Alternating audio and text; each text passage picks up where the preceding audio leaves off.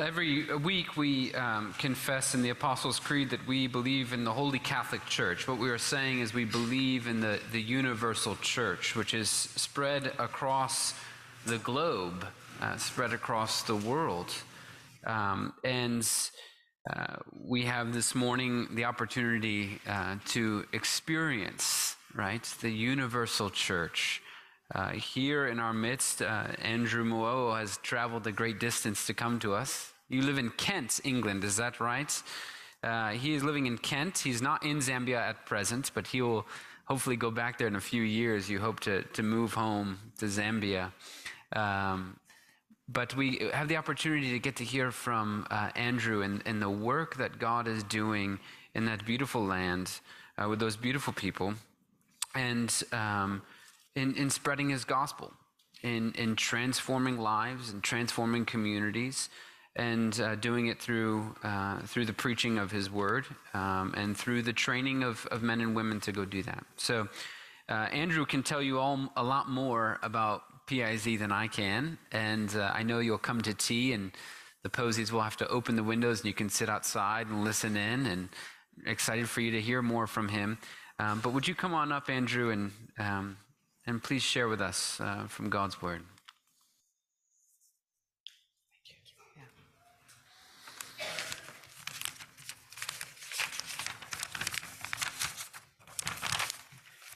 Good morning. We'll shortly be turning to Exodus chapter 18, that verses 13 to 27. Before we look at that passage, let me say a few things about Proclamation Institute Zambia.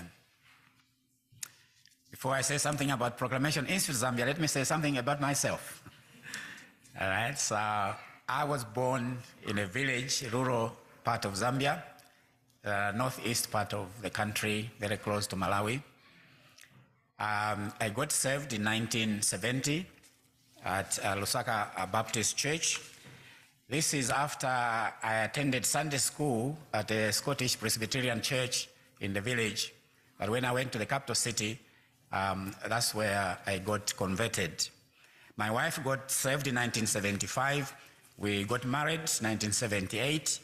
We have 5 grown-up children, and we have our 7th grandchild last week. That's about the family. We thank God that all our 5 children are in the Lord. They are saved. And the 4 who are married, they've also married believers. For that, we thank the Lord.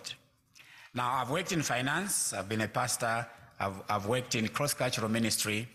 And now working with a charity to do with training preachers. It's the time that I served as a pastor in Zambia for 10 years that the need to train people in good Bible handling skills that came up. I attended a seminar in church-based evangelism and church planting in Hawaii, 1998. And when I went back home, I was able to challenge our church and say, we can plant a church per year. And we were able to do that 4 consecutive years. But now it's when we did the last church plant that I found we didn't have anyone to send in the rural setting. So there was a need for us to actually train people who can go into church planting work. It is only when we relocated to the UK that as I was sharing about church planting in our church, that one of the people said, what's your need now? I said, we need to set up a Bible college. And they said, if you are serious about that, we can find resources so that we can begin. And so I was very excited. I actually left the cross-cultural ministry and concentrated on Proclamation Institute Zambia, which was established in 2016. And it's been going for these almost 7 years now. We've had about 95 graduates so far, and that's current year, we have 17 students in the class.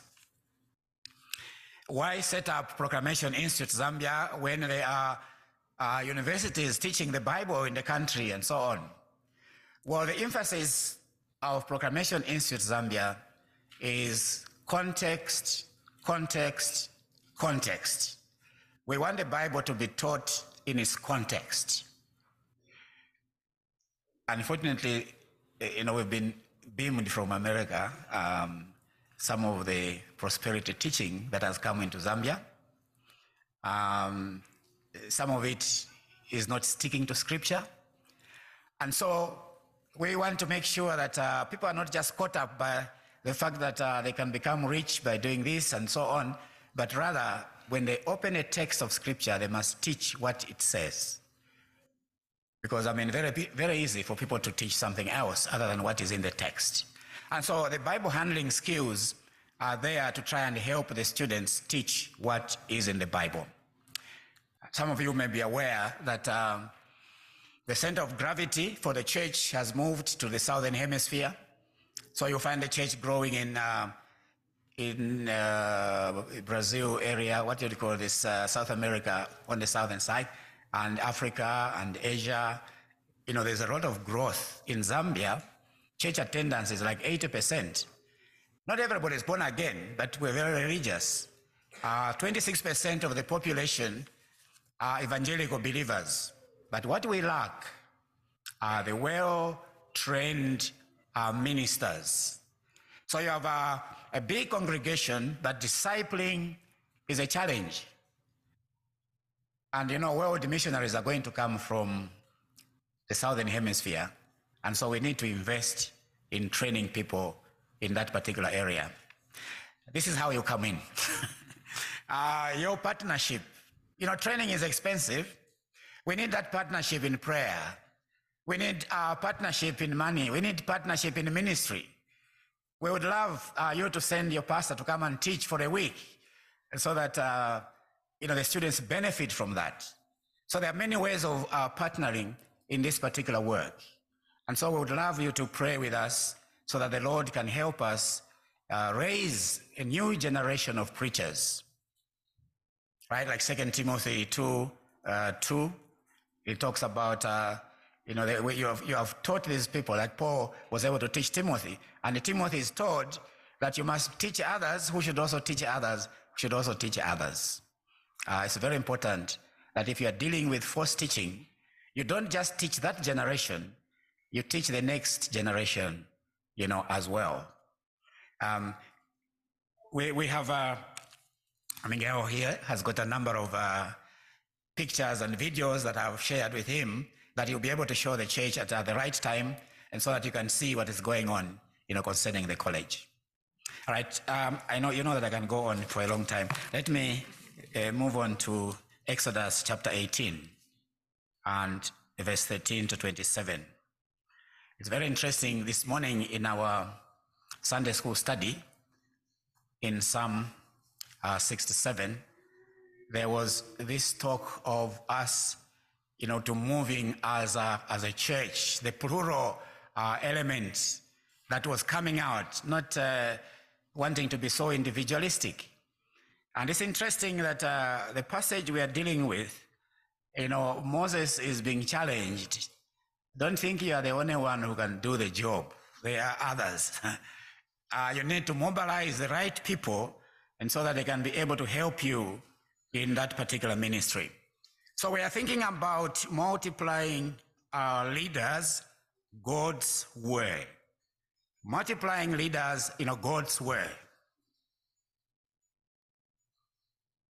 The first thing I want us to be aware of what is coming out of the passage is that church ministers, preachers, church workers, church leaders, the Bible says you should not wear yourselves out in ministry. Look at verse 17 and verse 18. So Moses' father-in-law said to him, "The thing that you do is not good.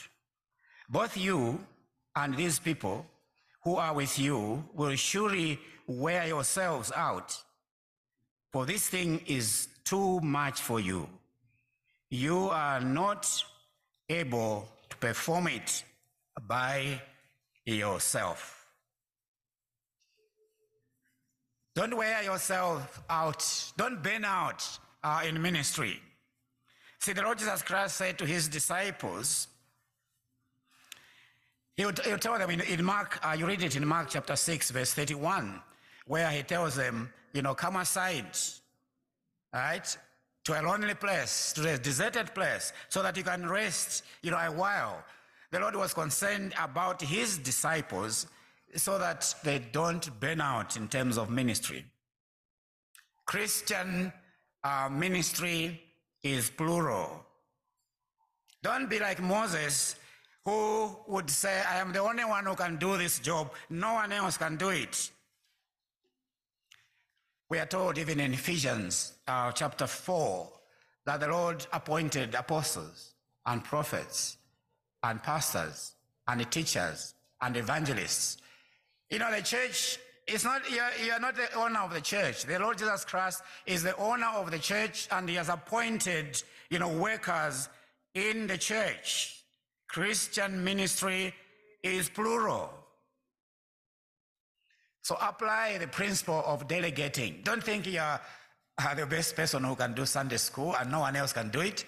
You're the only one who can do youth ministry and no one else can do it. You're the only one who knows how to pray and no one else can do it. The principle of delegating is important. I've come across some pastors who get worn out simply because they're the only one who preaches every Sunday. They're the only ones who pray. They're the only ones who read the scriptures. They're the only ones who do the visitation. And no one else in the church does anything. They are the ones in charge. Now, that is not really the teaching of Scripture. Moses was told, you delegate. In the church, God has appointed people with different gifts, and they are there for the building up of the people of God so that the church can be mature and so that the church can encourage people to do ministry. And you church members, don't say, I don't have a gift. The believers, every believer, God has given a gift. That he would like you to use that gift, for the building up of the people, of God. So I hope we'll take that principle serious. Don't be an idle church member. You're only looking to the elders and looking to the others to do this and the other. No. We all have been given a gift. Don't say, I don't have a gift. If you don't know how to discover your gift, see the elders, all right? See the pastor. There are ways that you can be able to find out how you've been gifted. And so that there is this working together and not be like Moses, who was worn out, trying to do everything as if he was the only one who was given the work, of the Lord. But the Bible says the people that are going to work with you, you must choose these people with these characteristics. This is where the choosing of other workers is very important. The first one is that you must only work with the people that are spiritual. Look at verse 21. Verse 21. Moreover, you shall select from all the people able men, such as fear God. If you are going to be a leader in the church of God, you must fear God. God is the creator of the heavens and the earth. He is all powerful. He is all knowing. He is everywhere. He knows all our heart's secrets. And is going to judge those who reject the Lord Jesus Christ. If you have a religion where the Lord Jesus Christ doesn't come in, you know very well that is a false religion. The ones who fear God, they come to God through the Lord Jesus Christ. He says, I am the way, the truth, and the life. No one comes to the Father except through me. There is no other name under which we must be saved except the name of our Lord Jesus Christ. Now, if you fear God, you are going to come to God through the Lord Jesus Christ. You are going to come to a point and say, yes, I am born a sinner and I can't change myself. Only the Lord Jesus Christ can change me. So you come humbly to the Lord. He's shown us humility already. You know, he's the one who came and suffered. He was crucified by the creatures. He was buried, and he rose again from the dead. And whoever believes in him will not perish but have eternal life. I've come across churches where they appoint leaders who are not born again. That is not what Moses is being told here. Moses is being told, select leaders, delegate leaders who are people who fear God, people who are in the Lord. And so the church leaders must be born again. That's very important as far as the word of God is concerned. So they must be spiritual. They must be people who read their Bibles. They must be people who pray. It's important that you have spiritual leaders who know what God is saying. Otherwise, there's no point. If you're not a person who prays and read your scriptures, and you want to lead the people of God, and you don't know what you are leading them about, that's not right. You must choose leaders who fear God. They must be spiritual. Secondly, it says they must have a good character. It says people who fear God, men of truth, hating covetousness. People who hate covetousness. You know, there's the issue of character. In the Christian walk, it's not a matter of just ability, that you can do this, you can do the other. The first thing that is listed when choosing elders and deacons has to do with the character. Right? The person is above reproach. Right? If they are married, make sure that there's harmony with the husband, and the wife. It's very important that the character comes in. A person who is scandalous is going to scandalize the church. And so the character comes in very much. If they are lovers of money, they're going to steal the money in the church. So you need a person who has a good character, who is not, covetous, as it were. Character matters more important than ability.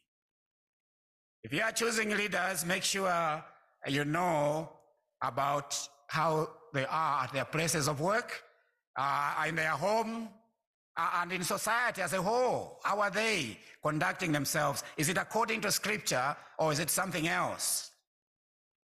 Also, the importance of character here comes in terms of choosing leaders. And then thirdly, there is the issue of ability. It says, choose able men. It's not good just having a good character. You must be able to do the job, right? The job must be done. It needs to be done. And therefore, you must choose the right people who have the ability to do it. That's what the Bible is telling us in there. And if they don't have that ability, you can train. All right? So if they have got a good character, there's the ability of training that comes in here. If you look at verse 20, and you shall teach them the statutes and the laws, and show them the work that they must do. So there's an element of training. And that is how, for example, in Proclamation Institute Zambia, when we are investing in these men and women, that they may be able to be trained in the Bible handling skills, and so that they can be able to teach others as well. So when you are delegating to someone, make sure that they know what they're going to do. And if they don't know what to do, maybe they are trainable. And maybe some people may not be trainable, I don't know. But at least you can train, those that are able, to learn. Training becomes very important. And that's what we invest, we invest in that as much as possible. And when we face difficulties, the Bible says, bring them to the Lord. Look at verse 19. Listen now to my voice. I'll give you counsel, and God will be with you. Stand before God, the people, so that you may bring the difficulties to God. It doesn't mean that when you have chosen people with the right character and the people who have the ability and you have done all the training and therefore there will be no problems in the church. No, there will be difficulties. But it says you must pray. Bring the difficulties, to God. So in a local church, there is what we might call a partnership in ministry. Some teach Sunday school, some teach the youth, some teach different groups that you have in the church. And so we are all working together as a partnership in the gospel. But that can extend to the global level in terms of partnership. The greatest example we have of partnership is in the Trinity. God the Father planned our salvation. God the Son executed that salvation. And God the Holy Spirit indwells the believer. He lives in the believer. And there is that partnership between the Trinity. And that is what should be happening. Moses was trying to work alone. He is the only one who knows what God wants. No.